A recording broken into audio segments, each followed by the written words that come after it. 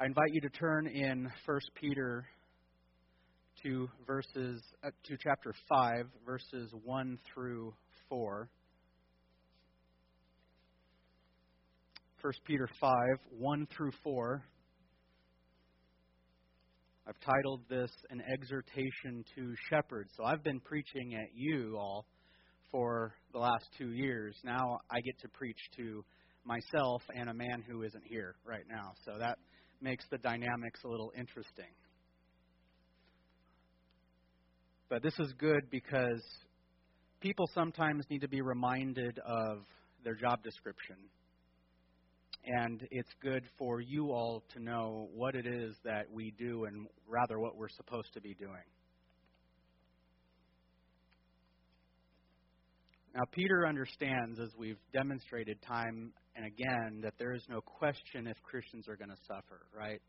It's not a matter of if, but when. And just to illustrate this, a couple of years ago, there was a Christian bakery in Oregon that was sued $140,000 or $150,000 some odd dollars because of they were trying to run their business according to their Christian conviction.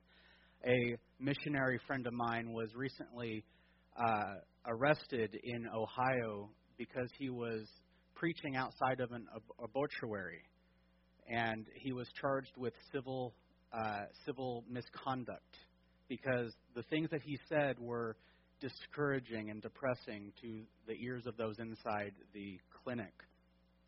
Just recently in Erie County of Indiana, legislator voted to criminalize Christian counseling.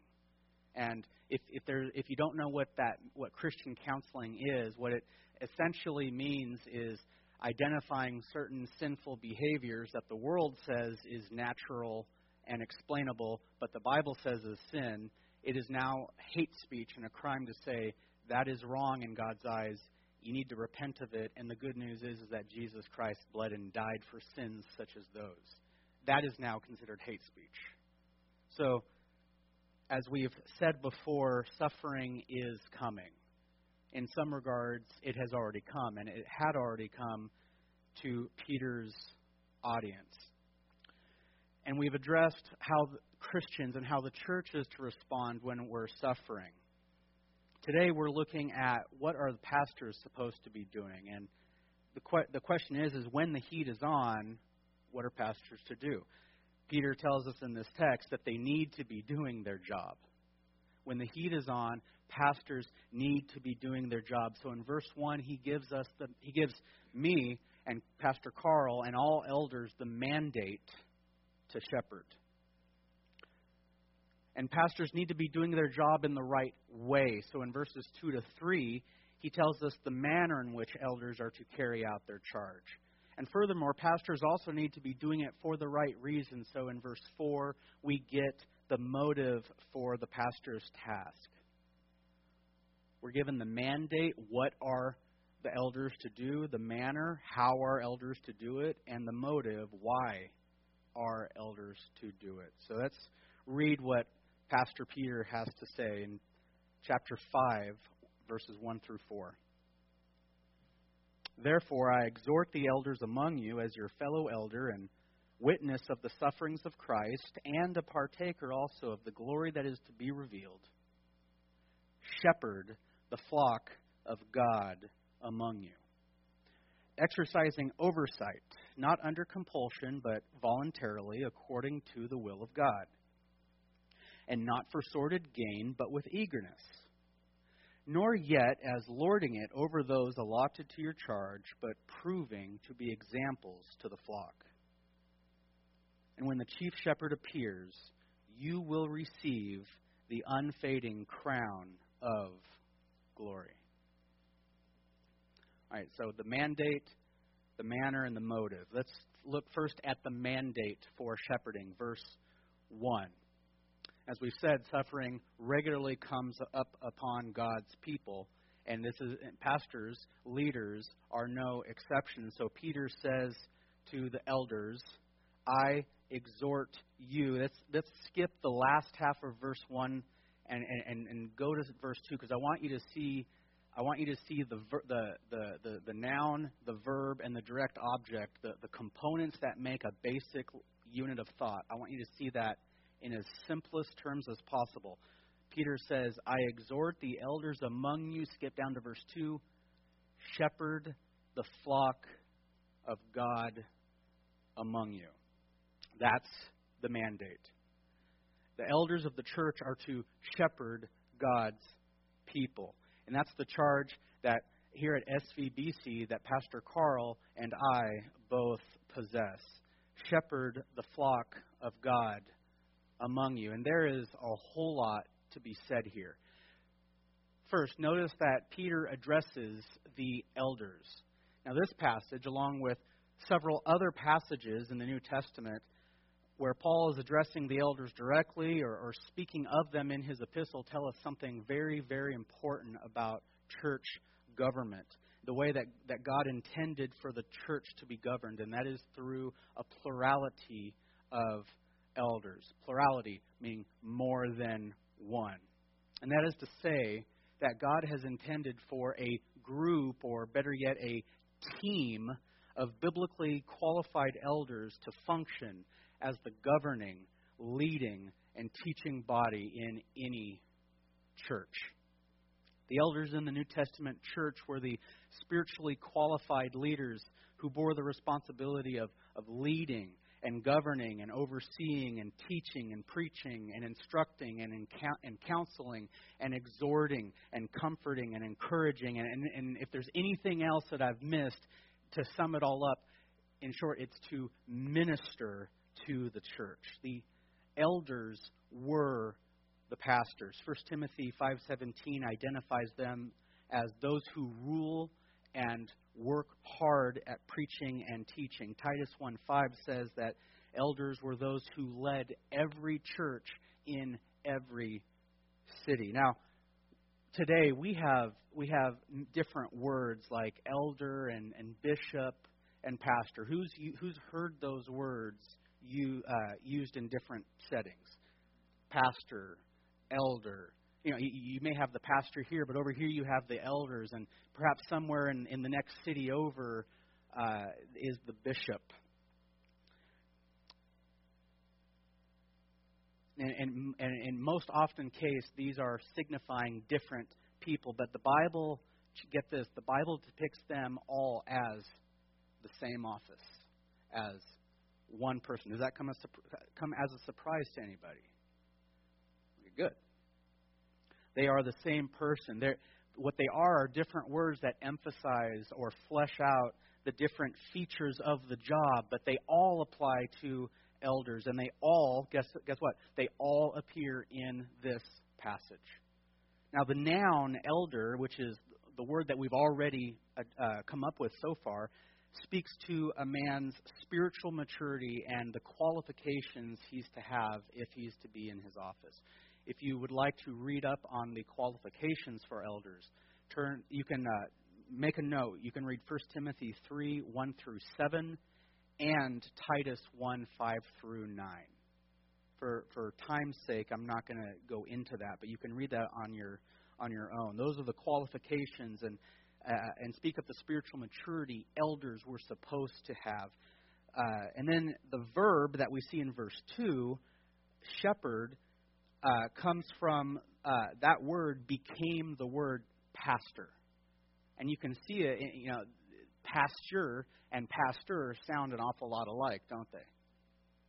And this word primarily concerns itself with the elder's task of feeding the people through the preaching and teaching of the Word of God. And so that's what it's primarily concerned with, but it assumes, it carries with it a whole smorgasbord of other functions and responsibilities. So the shepherd is primarily concerned with feeding his flock, but there's a whole lot that he does from sun up to sundown. And then there's another verb that we get in verse 2. It follows shepherd. It's exercising oversight, and the form of that word is the word that became the word bishop. And it literally means an overseer or a supervisor. And that's the person who has, he has the big picture. He has the scope of it all. and he's making sure that things are as they ought to be, and he's also held accountable if they're not, right? I mean, isn't the supervisor always the one who's in trouble if something's wrong? And what's interesting is by the end of the 2nd century, there was this tradition that had arose where the premier elder was elevated to this status where he alone was considered the authority of the church, and the label bishop was slapped onto him. And really, from the end of the 2nd century on, you had one bishop in the church, and then all the other leaders in the church, less impressive, less significant, less authoritative, they kept the moniker elder, and the word is presbyteros, or presbyter. So tradition developed that you have the bishop on top, and he's supported by all these underling elders. But the two takeaways from this observation is, one, the biblical elder is one who pastors and has oversight over the church.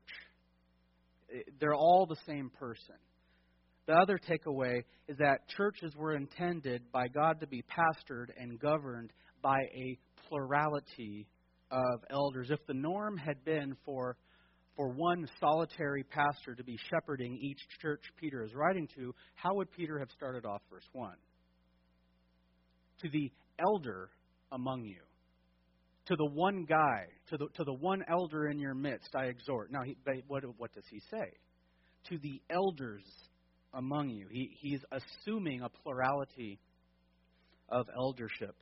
And in his book on biblical eldership, Alexander Strauch, at the beginning of almost every single chapter, he points out in each text that he's digging into to arrive at a biblical understanding of what the pastor is. He makes the argument that based on how the word is used and comes up in the Bible, it's always assumed a plurality of elders are present in each church. The only time that a single man is ever addressed is when a name is given, and the reader or the writer obviously has one person that he's addressing, such as Diotrephes in 2 John. But a plurality of elders is the normal structure of church leadership. And you may be asking, Aaron, why are you spending time on this? Why is this important? Well, there are many churches today that have neglected this biblical precept, and instead they've modeled church governance after the world, and they've implemented a model after empires or corporations, so that there really is less and less of a distinction between the church and the world. And in that model, you have one man at the top who's lording his authority down on everyone underneath him. And rather than that, instead, God has designed a plurality model to better the church. Strauch points out that a plurality of elders allows for a balance between the strengths and weaknesses between elders. That balance is good. One man's strength will complement another man's weakness. I've heard it said that when you're by yourself, your weaknesses can often be like halitosis. It's apparent to everybody else except for the one person who desperately needs to be told something. So,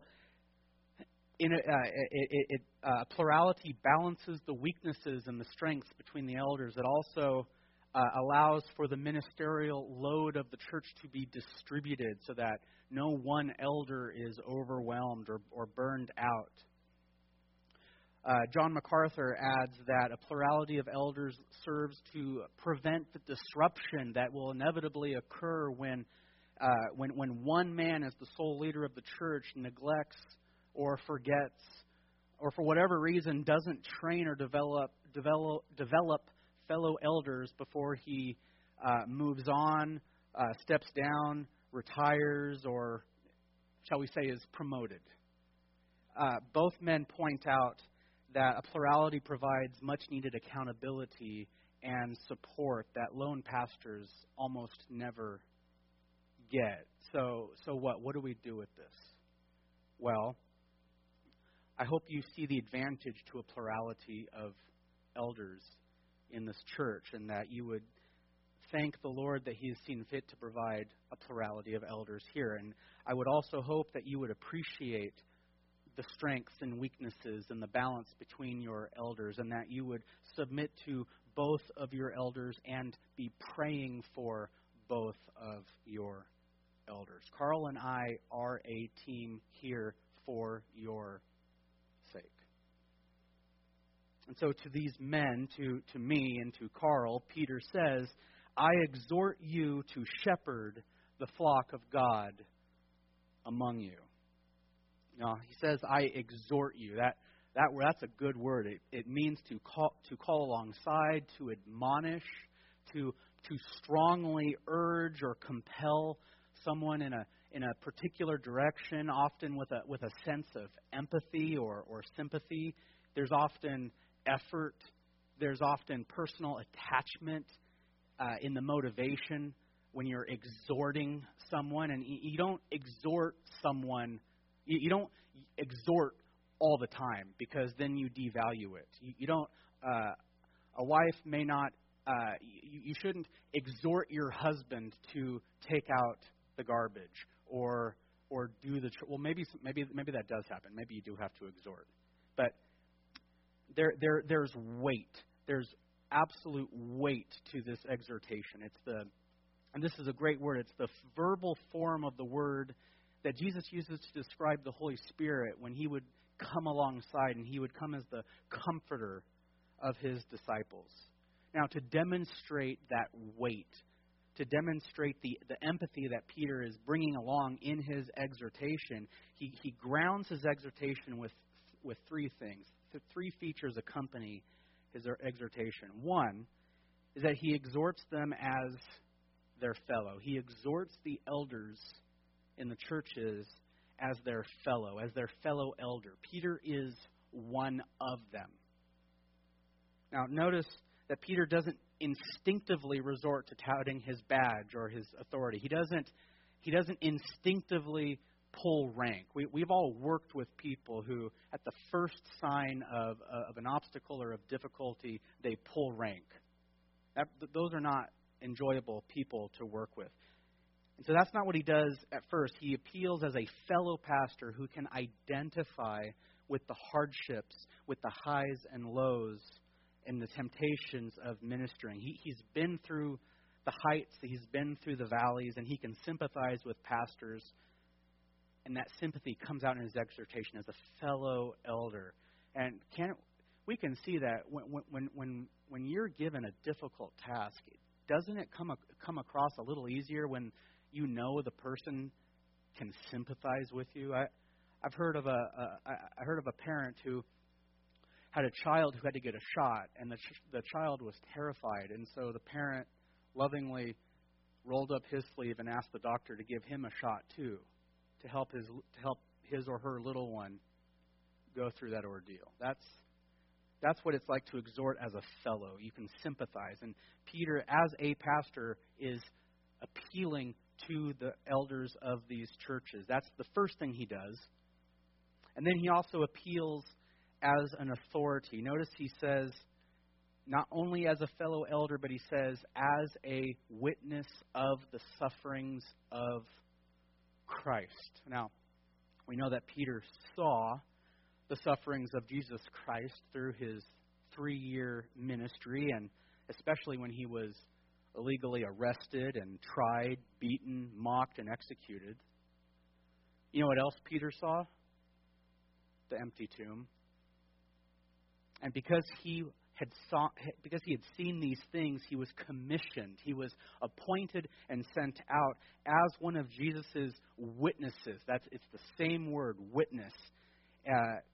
It was a technical word that describes someone who saw something.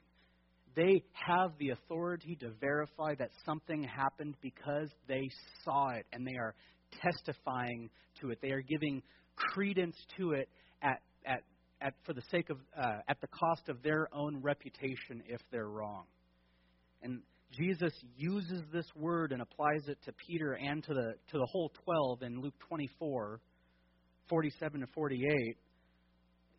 Luke writes, "This is written These are the words of Jesus. This is written that the Christ would suffer and rise again from the dead the third day, and that repentance for forgiveness of sins be proclaimed in his name to all the nations, beginning from Jerusalem. You are my witnesses. You have seen what happened to me. You have seen that I am alive. Now go and proclaim it. Testify. Peter was a witness of the sufferings of Christ. And so as one commissioned, as an apostle, as one of the 12 who preached the gospel that founded these churches, Peter exhorts pastors to shepherd. So as a fellow, as an authority, and also as an anticipator of reward, that's the third one, Peter exhorts elders to shepherd. Notice also, he is also a partaker of the glory that is to be revealed. A partaker also of the glory that is to be revealed. Now, at the return of Christ, this is one of the basic tenets of what we believe, that all believers will be rewarded for their faithfulness and service to Christ and His church. And this also includes pastors for faithfully and diligently handling their charge. Peter is saying, in effect, hey, I too am going to receive that glory. I'm going to get some of that too. And remember that up on the mount in Matthew 17, Mark 9, and Luke 9, what did Peter see up on that mountain? He saw the glory of the transfigured Christ. And the text tells us that he was dumbfounded. Well, what's dumbfounded? Well, I've heard it said it's when you say something and what you say is found out to be rather dumb. And he was dumbfounded. The text says he didn't know what he was saying. He was so amazed and in awe and astounded by what he saw, by seeing the glory of Christ. And so he appeals to that glorious, weighty, good reward that awaits pastors who are faithful. And so as a fellow elder, and as an authority figure, and as an anticipator of the glory of Jesus Christ, Peter says to me and to Carl, shepherd the flock of God among you. Shepherd the flock of God among you. Now the verb here, to shepherd, this is a verbal form of the word that became pastor. And it primarily involves feeding. And it encompasses a whole lot of other tasks. But it primarily encompasses and concerns itself with feeding the sheep. The shepherd's day revolved around and centered around the important job of feeding and watering his flock, because Amazon Fresh hadn't been invented in the first century, and you couldn't get fresh greens delivered to your stable. So you had to go out and find them.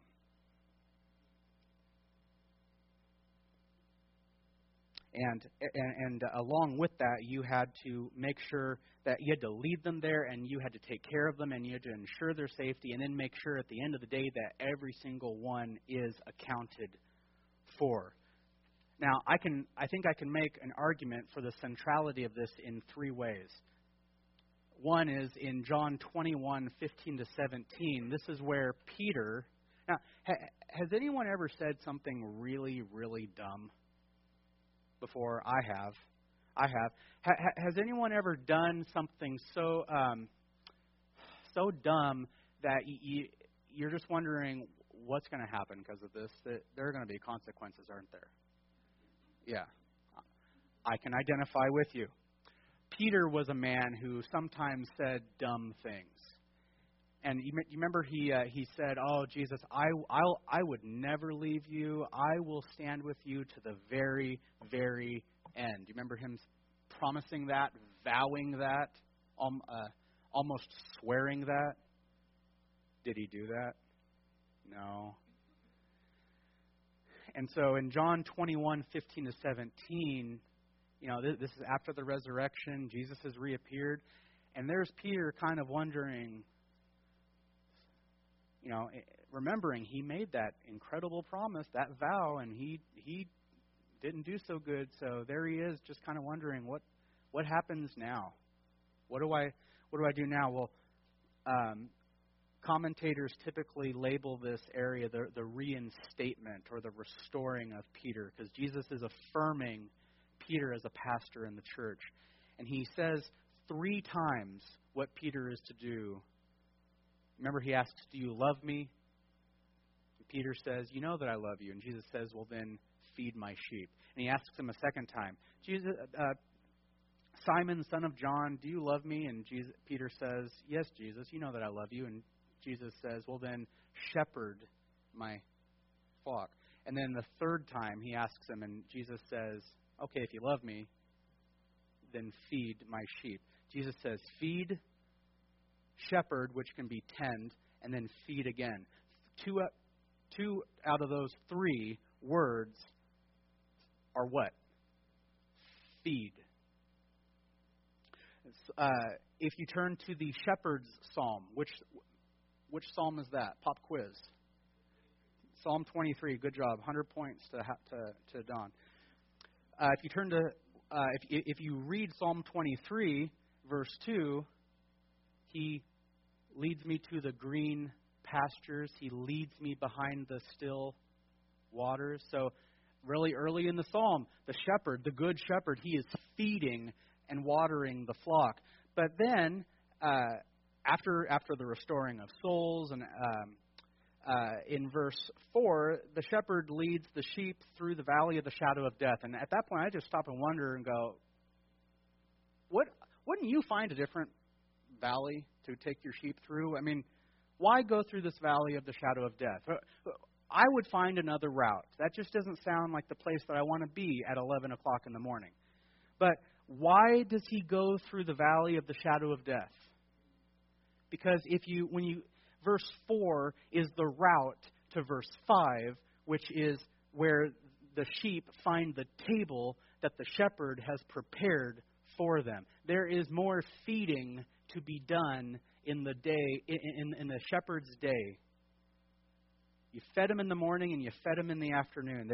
Twice in the psalm, there is feeding and providing nourishment for the sheep. Also in 2 Timothy 4, 1-2, 2 Timothy being often labeled as Paul's final letter to his beloved son.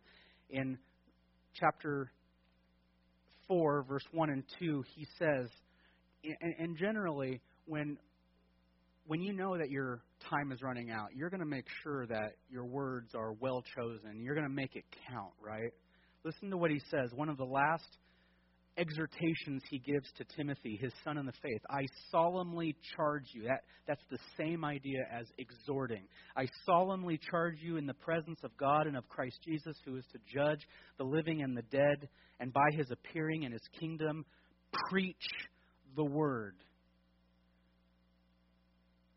Of all the things he could tell Timothy to do, he tells him to preach the word. Be concerned with preaching. This doesn't mean to neglect the other responsibilities of the pastor, but prioritize preaching the word. Reprove, be ready in season and out of season. Reprove, rebuke, exhort with great patience and instruction. But Timothy, if you're going to do one thing, preach the word. The preaching and the explaining of the Word of God is the means by which the gospel goes out and takes roots in the hearts of men and in the hearts of women and even in the hearts of little children.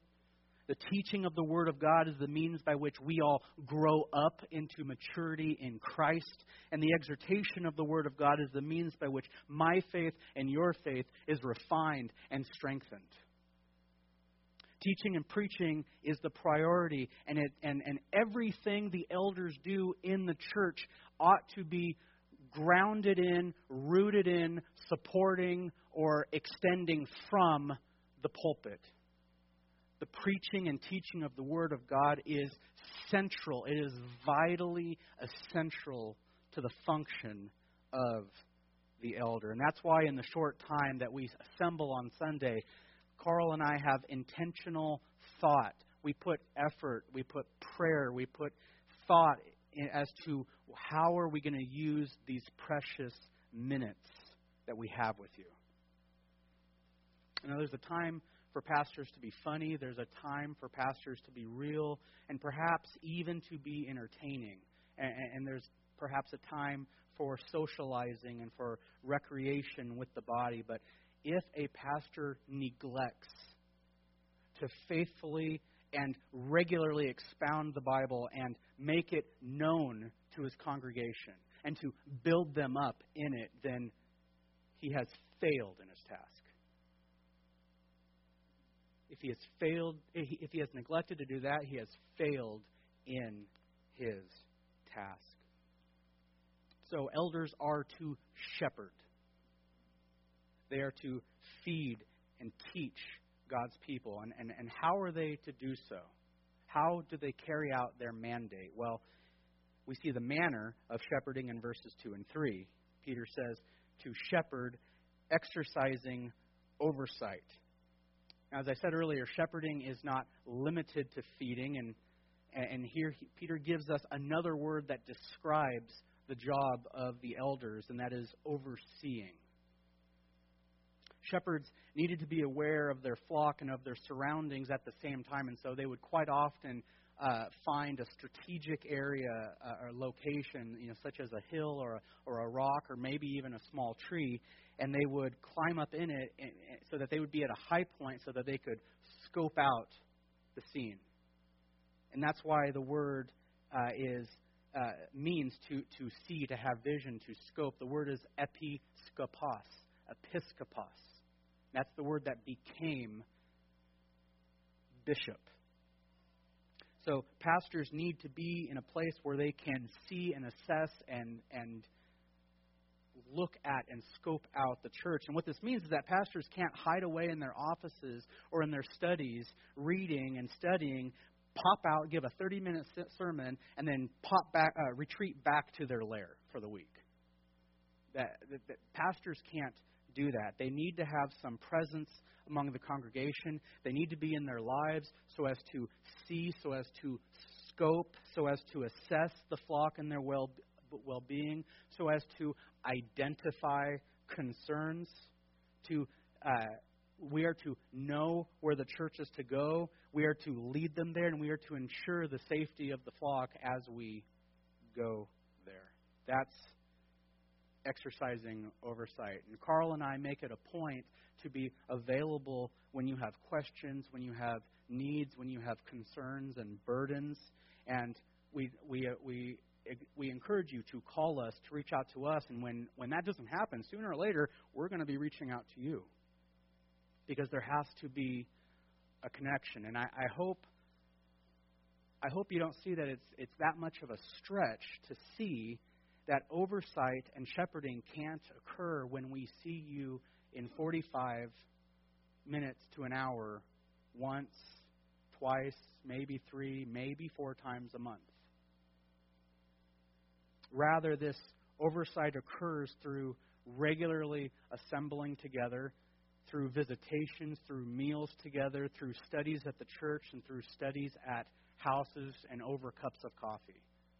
And if necessary, through phone calls and email and text. But there needs to be a personal, regular connection between pastor and flock.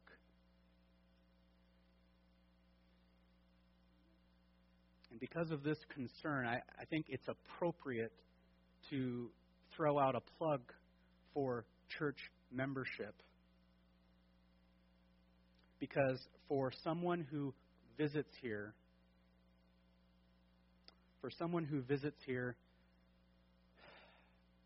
it's difficult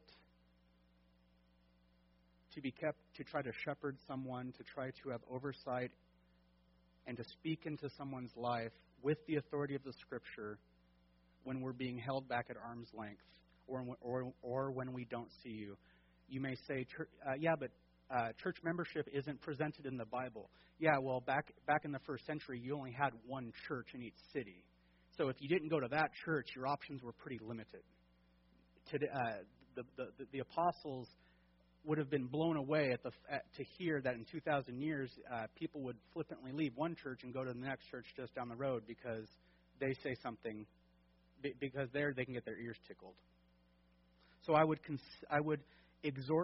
lovingly exhort you that if you've been riding the fence with as to the issue of church membership, consider it.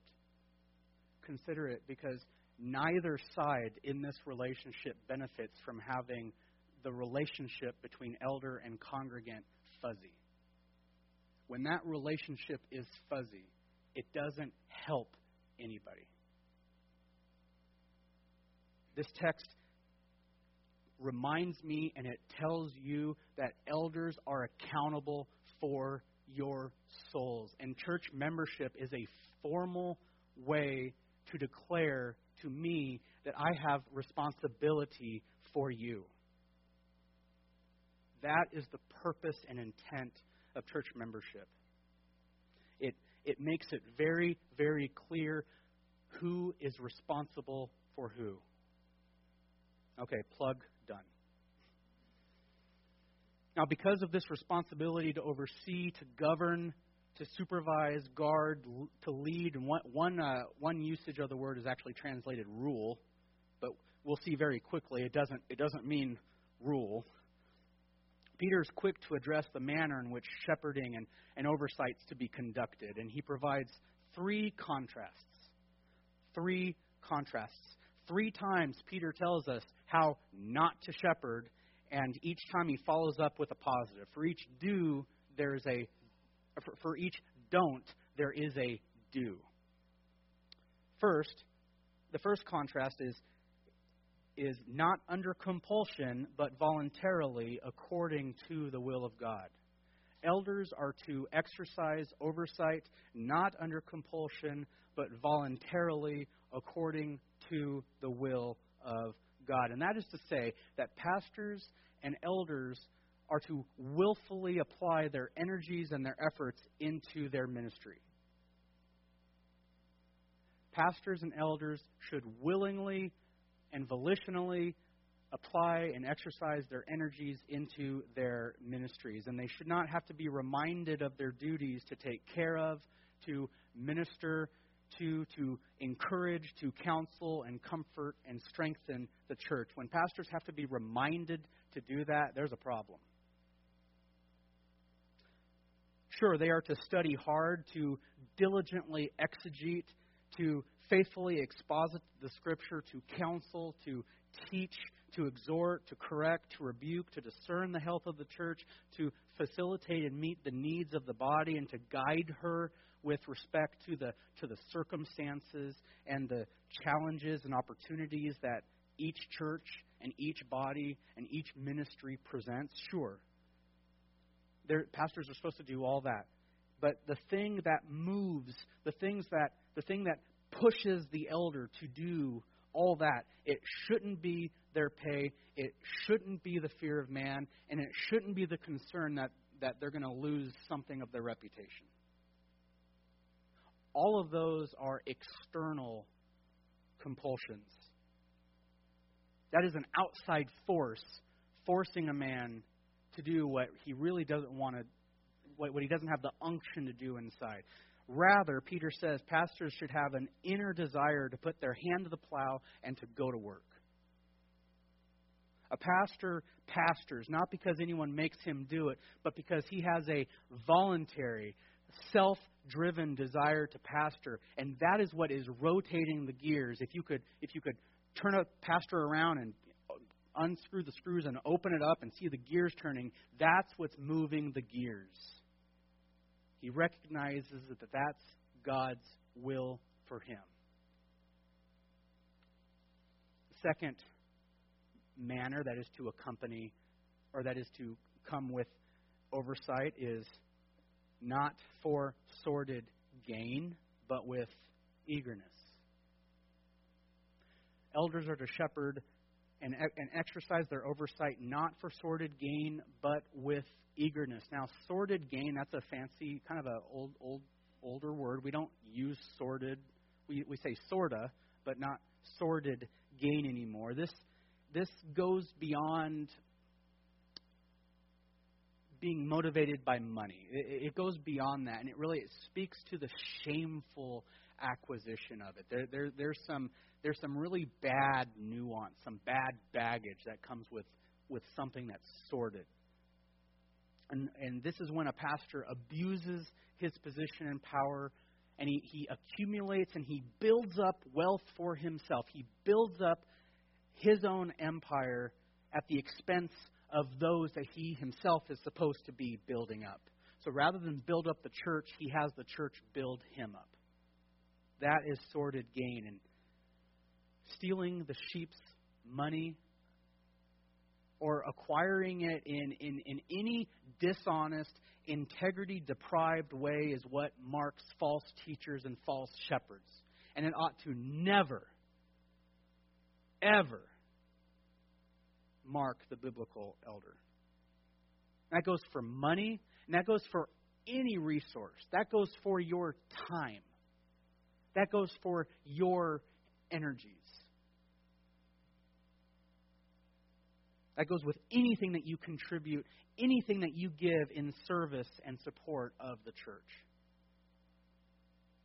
Rather than anticipate what the church can do for the elder, the biblical elder rolls up his sleeves to do for the church. And because his labor benefits, supports, and protects the church, the biblical elder rejoices at the opportunity, even if it costs him something, even if it's something beneath him, even if it's something that humiliates him. And this attitude agrees with Paul in 2 Corinthians 12:15, where he says, I will most gladly spend and be spent for your souls. Not for sordid gain, but with eagerness. And a third quality that's to mark the elder's shepherding, nor yet as lording it over those allotted to your charge, but proving to be examples to the flock. Nor yet as lording it over those allotted to your charge, but proving to be examples to the flock. Do you remember in Matthew 20:25 to 28, where Jesus set the standard for leadership? He says, speaking to his disciples, he says, by the way, the disciples, from time to time, they had squabbles about who among them was the greatest and who among them was chief, right? That happened a couple times. They're people just like us. Jesus says to them, you know that the rulers of the Gentiles lord it. That's the same word. It means to domineer, to have power come down on someone else. You know that the rulers of the Gentiles lord it over them, and their great men exercise authority over them. It's not this way among you. Whoever wishes to become great among you shall be your servant, and whoever wishes to be first among you shall be your, depending on your translation, servant or slave. It's the same word. Just as. Now, where does Jesus get this principle from? He doesn't just pull it out of the air. He's borrowing this principle from his own messianic purpose. Just as the Son of Man did not come to serve, but to serve. And as the ultimate expression of service, and to give his life as a ransom for many. So do you want to be great in the kingdom of God? Do you? Do you want to be useful and valued in the eyes of the King? Then be servants, be slaves unto one another. Do not be so puffed up in your own importance or so distracted by your circumstances that you're either unable or you're unwilling to serve one another. And this is precisely the attitude that has dominated chapters 2, 3, and 4 of this letter. And that's the attitude of humble submission and humble harmony in the church. And the call for elders is, rather than dominate those who are entrusted to them, rather than demand to be served when they're hurting, biblical elders are expected to be the models of this attitude of humble harmony. And there ought not be any discrepancy between the talk and the walk of a pastor. You should be able to look into our lives, our conduct, our behavior, our speech, and see that we are modeling what Pastor Carl and I are exhorting the church to embrace.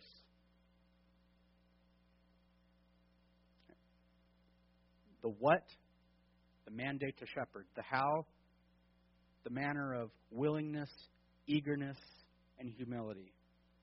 Then we see the motive of shepherding, the why. Why should elders shepherd this way? Peter tells us in verse 4, when the chief shepherd appears, you will receive the unfading crown of glory. What motive does the elder have in doing his job the way that God desires for him to do so? Because God will hold him accountable. That's why.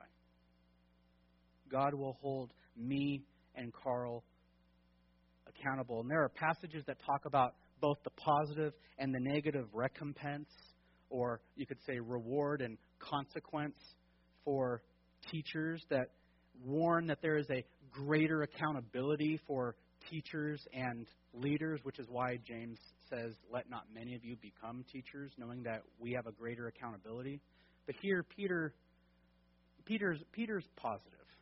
Peter's a little more positive than James, and he only mentions the positive perhaps because he's anticipating faithfulness on part of these elders. Those who are faithful to shepherd and oversee the church with eagerness and humility will, Peter says, receive the unfading crown of glory from Jesus Christ himself. Now, what was going on at this time in the older world were the Olympic and the Isthmian Games, and those, just like our games today, those who won got prizes. We get gold medals. They got either medal or sometimes organic laurels or wreaths or crowns. And if it was metal, it would inevitably rust and fade and decay. If it was made out of a laurel, if it was made out of a wreath and had flowers and was organic, it would much more quickly wilt and die. And they would, in time, be useless. But Peter says that we will get the unfading crown of glory. That word for unfading, Peter uses a word picture. He refers to the amaranth flower, which allegedly never withers, which in Palestine is quite amazing because everything withers. If stones could wither, they would wither. It's so dry and over there. But like the amaranth flower that doesn't fade at all throughout the year and remains a beautiful green, the glory that we have, that we will get, and the reward that faithful pastors will get will be eternal and unending.